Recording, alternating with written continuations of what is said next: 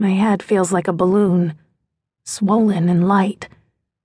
I'm lying on my back inside the box as my mind screams hysterically for freedom.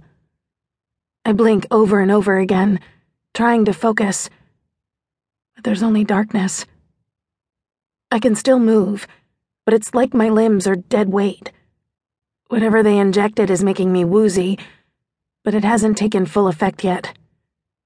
I can feel it trying to pull me under as each moment passes. The box tips forward a little, and I know we're in the stairwell. I'm still coherent enough to think, and I'm so far past irate that I'm ready to claw someone's face off. Screw that. I am not dying in a box. And Sean? What the holy fuck did he do? My brain tries to race through scenarios at a sluggish pace, and I know I can't wait anymore. We're on a landing. I react and slam my body into the side of the box. The sudden movement makes the container tip and slip from their grasp. I hit the floor hard, but they didn't think to seal me in. The box falls open on its side and I scurry out. Gabe is cursing and stuck in the corner on the other side of the container. The other thug fell down the next flight of stairs. Move! I scold myself and start crawling up the stairs. Gabe warns, "Don't do it." But I don't listen. He doesn't chase after me. Instead, he goes to help the other man. I manage to stumble back to my room. Asia sees my zombie-like steps and laughs.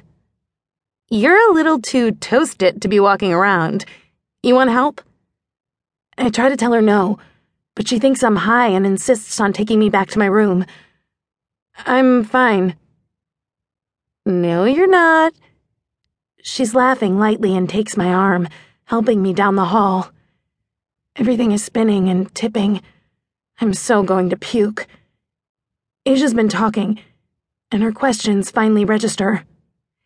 "And she hasn't been in class either. Do you know where Mel is? I'm worried." "She's been around." I lie. "I saw her last night." "Ah, so this means Mel has some goodies again. No wonder why she didn't come back. She didn't want to share." Asia makes no sense, and when she's by my door, she reaches for the knob. I have no idea what Black and Sean are doing, but I'm worried they're going to shoot her. Ripping my arm away from hers, I snap, "You're such a bitch, Asia. Mel didn't come home because she can't stand you. Damn, take a fucking hint." Asia straightens and holds her shoulders back. Her jaw drops as I speak, and then snaps shut. She twirls on her heel and marches back down the hall to her room and slams the door. I feel bad for saying it, but I don't want her involved. I may regret it when I can think straight, but I can barely string together thoughts, much less come up with creative lies.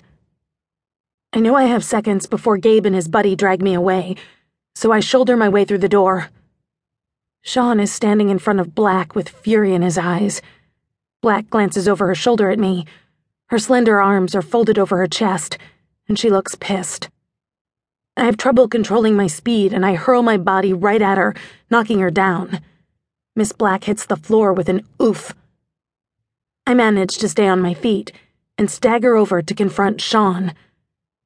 For half a second, I just stare at him, and then I make a fist.